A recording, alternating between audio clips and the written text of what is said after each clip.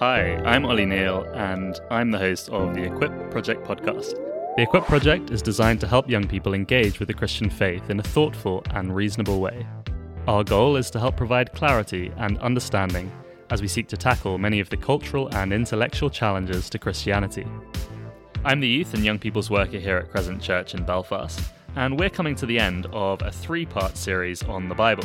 In our first episode, we discussed the idea of the Bible being the inspired Word of God. In episode 2, we thought about how Christians can justifiably claim that the 66 books in their Bibles are inspired, but only those 66. In episode 3, we're going to think about the reliability of the manuscripts, and I'm delighted to welcome Jim Crooks back with us. Jim, it's great to have you back. Hi everyone, it's good to be back with you. In some ways, we've left the really difficult problem to the end. The 66 books in this Bible aren't the originals. They've been copied many times since. So how can we reliably trust the words in our Bibles to be the ones written by the original authors? The attack on the reliability of Scripture is an entirely rational one. We can't trust what this book says because the words in it are copies of the original manuscripts, copies made hundreds and hundreds of years after the originals were written. Now, a good benchmark for manuscript reliability would be to take something like the records we have of Julius Caesar. So Julius Caesar was off fighting his Gallic wars around about 50 BC. We have 10 manuscripts that record his life, dated around 900 AD, so roughly 1,000 years after the actual events. Now, the New Testament was completed in AD 90. How does it measure up? We have over 5,000 copies of the New Testament books. You can go and visit the Vatican or the British Museum and look at a complete version of the New Testament, dated between 300 AD and 350 AD. You don't look particularly enthralled at the prospect of a visit like that, but the codices are awe-inspiring when you see them. The Vaticanus Codex is a breathtaking piece of work. 759 pages of bound vellum. Each page is about 10 inches square with 3 columns of beautiful scribal work on each one. Now, the codices of the 4th century are really impressive, but we can get closer to the actual events than that. Recent discoveries of biblical manuscripts written on papyrus can be seen. All you have to do is get on a train, go down to the Chester Beatty Museum in Dublin, make that trip. You'll see big chunks of the New Testament written as far back as 200 AD. If you want to get even closer to the original documents, take a flight to Manchester, to the John Rylands Library. And there you can see a fragment from John's Gospel, chapter 18. Now that fragment has been dated to around about 130 AD. It's only a fragment, of course. Now I could go on for much longer about other discoveries. Almost all of John's Gospel discovered in a document that predates 200 AD. So by any objective standard, the manuscript evidence for the New Testament is astonishing. Over 5,000 manuscripts, some dating back to within 40 years of the originals, and all dating to within 300 years. Now, let's go back to Julius Caesar. 5 documents, over 900 years away? Or what about Aristotle? Less than 7 documents, over 1,300 years away. So the manuscript record for the Bible is without parallel in the ancient world. I mean, I've been using the 5,000 figure, but if you add translations into the equation, that 5,000 figure rises to 24,000. That's certainly an impressive volume of manuscripts. But what about the thousands of differences in those manuscripts? Is that a cause for concern? Well, I don't want to gloss over the fact that there are lots of differences in the biblical manuscripts. But most of those differences are caused by the evolution of language. Just think of how our language has evolved. If you read John 3:16 in Tyndale's translation, it's barely recognisable. But of course there are more serious mistakes incorporated into the texts. Material that was once written in the margin is then incorporated into the main text and so on. But with over 5,000 manuscripts, it's relatively easy to identify the mistake and trace back to the original. In the days when I had a real job, I worked in the IT industry, so it made me laugh when I discovered that the techniques that biblical scholars use to identify transmission errors, they're actually exactly the same techniques found in modern communication protocols. I'm talking about things like backpropagation and so forth. Transmission errors have always occurred and always will occur. But with the wealth of material available to us, transmission errors in biblical manuscripts can be identified in exactly the same way as a corrupt data packet winging its way to your smartphone. So anyway, if you take a step back from all that detail, here's what you come up with. 99.9% of the biblical text is undisputed. There are 2 sections of Scripture that are disputed, the last 11 verses of Mark and the first 12 verses of John 8. And we could go into that in a lot of detail, but all I'm going to say about them for now is that no core Christian doctrine is affected by them, And in the John 8 case, there is little dispute over whether the event actually occurred. The only dispute is over its place in the fourth Gospel. So we've been thinking a lot so far about the New Testament documents, but what about the reliability of the Old Testament books? Yeah, well, until recently, the story of the Old Testament manuscripts was nowhere near as impressive as the New Testament story. The earliest versions of the Hebrew Bible that we have are dated around about 900 AD. And we don't have earlier versions for a really interesting reason. It's because of the respect with which Hebrew scholars treated their texts. You see, whenever a copy of the Torah became too worn, it was ceremonially buried out of respect for the word. Now, of course, we have translations of the Hebrew Bible, which are from about 200 BC.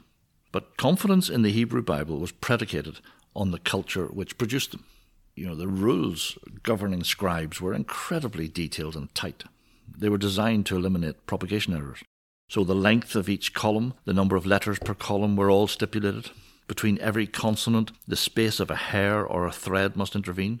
Between every word, the breadth of a narrow consonant, and so forth. And they used all these elaborate systems of checksums and counts, again, that you find in modern-day communication protocols. And they used this to eliminate textual errors. They numbered verses, words and letters, and so forth. They counted the number of times each letter was used in a book. They calculated the middle word and the letter of each book and of the entire Hebrew Bible. So everything that we thought about the Old Testament was predicated on that culture. And then, in March 1948, the faith of Christian scholars in the accuracy of the scribes was put to the test when the Dead Sea Scrolls were found in the ancient ruins of Qumran. And about 200 of the scrolls were of Old Testament books, and they were dated nearly 1,000 years before 900 AD. The most famous is the Great Isaiah Scroll, and here's the thing. With the exception of some small differences, the text is identical to the Masoretic text found today in any Hebrew Bible.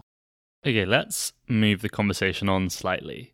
It's one thing to say the Bible is reliable, but it's altogether another thing to say that it contains no errors whatsoever.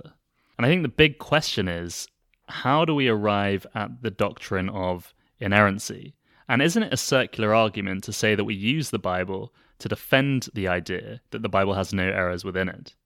Even if you accept the fact that there is nothing illogical about the idea of inspiration, and even if you accept that the manuscripts can be treated with considerable reliability, how does someone in the 21st century, an intelligent person, get to the point where they actually believe that this book is free from any errors? Is that something that we're just required to accept as brute fact? Okay, this is a crucial argument, Ollie. In order to become a Christian, do I just have to assume that this book is the inspired Word of God? Doesn't that trap me, as you say, in some sort of huge circular argument? I believe that Christianity is true because the Bible tells me that Christianity is true, and because I am a Christian, I believe the Bible. Surely that makes no sense. Well, a rational person doesn't have to make that leap of faith. I'm going to outline a simple 3-stage argument that allows us to escape that circular reasoning, okay? So, first step. There is compelling historical evidence that the Gospel records provide us with a reasonably accurate description of what Jesus said and did. And as I said in the first episode, if I have conceded the existence of God, then the stories of water turning into wine cannot be ruled out in principle.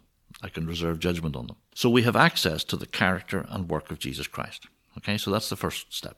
Step 2, I encounter Jesus Christ. I make a judgment about who he is. In the words of C.S. Lewis, he's either a lunatic or a liar, or he is the Son of God. And if I become so compelled by the moral grandeur of his character, I can then believe what he says to be true. That was step 2. And then finally, step 3. If I have become convinced that Christ is who he claims to be, I can now treat the Bible the way that Christ treats the Bible.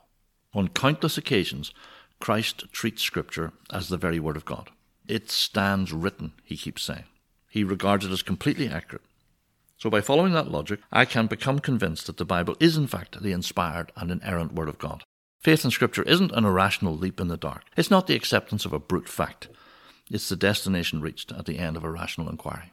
It looks to me that the crucial step in this argument is actually the first one. You claim that the Gospel records give us a reasonably accurate record of what Jesus said and did. But how can we become confident that they were written by eyewitnesses and aren't just made up decades later? You're absolutely right. Step 1 is the crucial one. I'm actually going to recommend a little book for thoughtful non-Christians to read. If the logic I've suggested works for you, then the key thing you need to test is the truth of the gospel records. If you have access to a reasonably accurate description of what Jesus Christ said and did, then everything we've discussed in these episodes flows from that.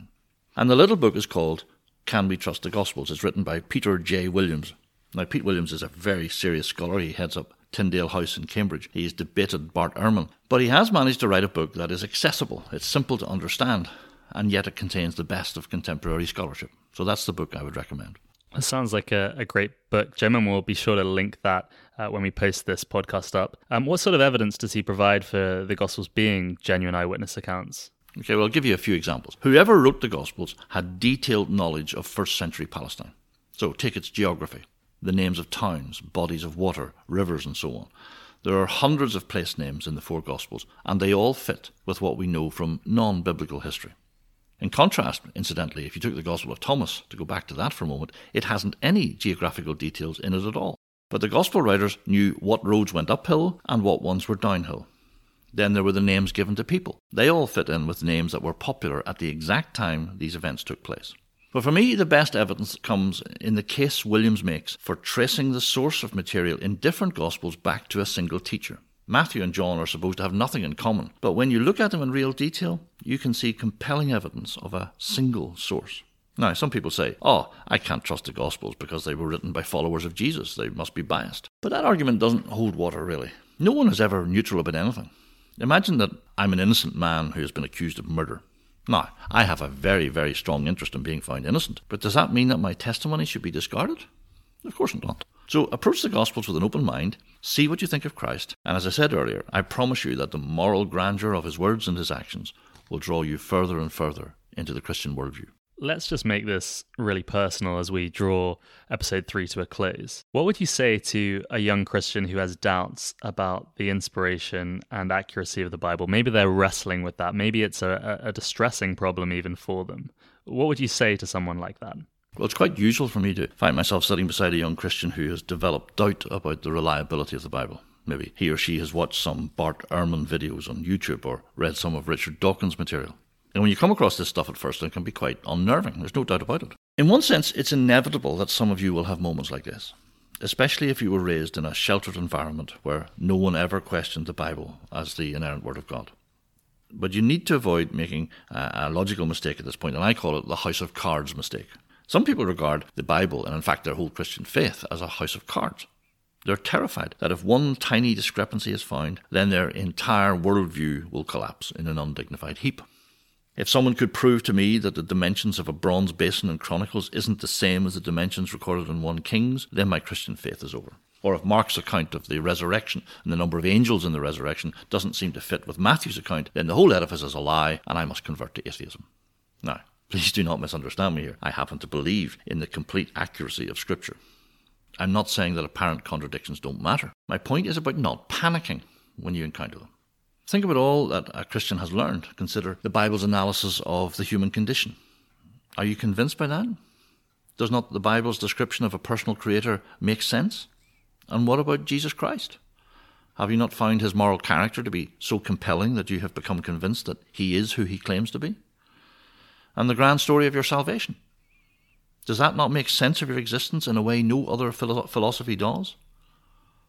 My point is that you have a core ground on which to stand, so there's no need to panic. So a month or so ago, I had a conversation with someone who had serious doubts about the apparent contradictions in the various accounts of the resurrection, and I gave him a terrible answer, an awful answer, because my brain was entirely sleep-deprived at that point. So I went home and I examined all 65 verses that make up the accounts of the resurrection, and I then consulted some books in my library.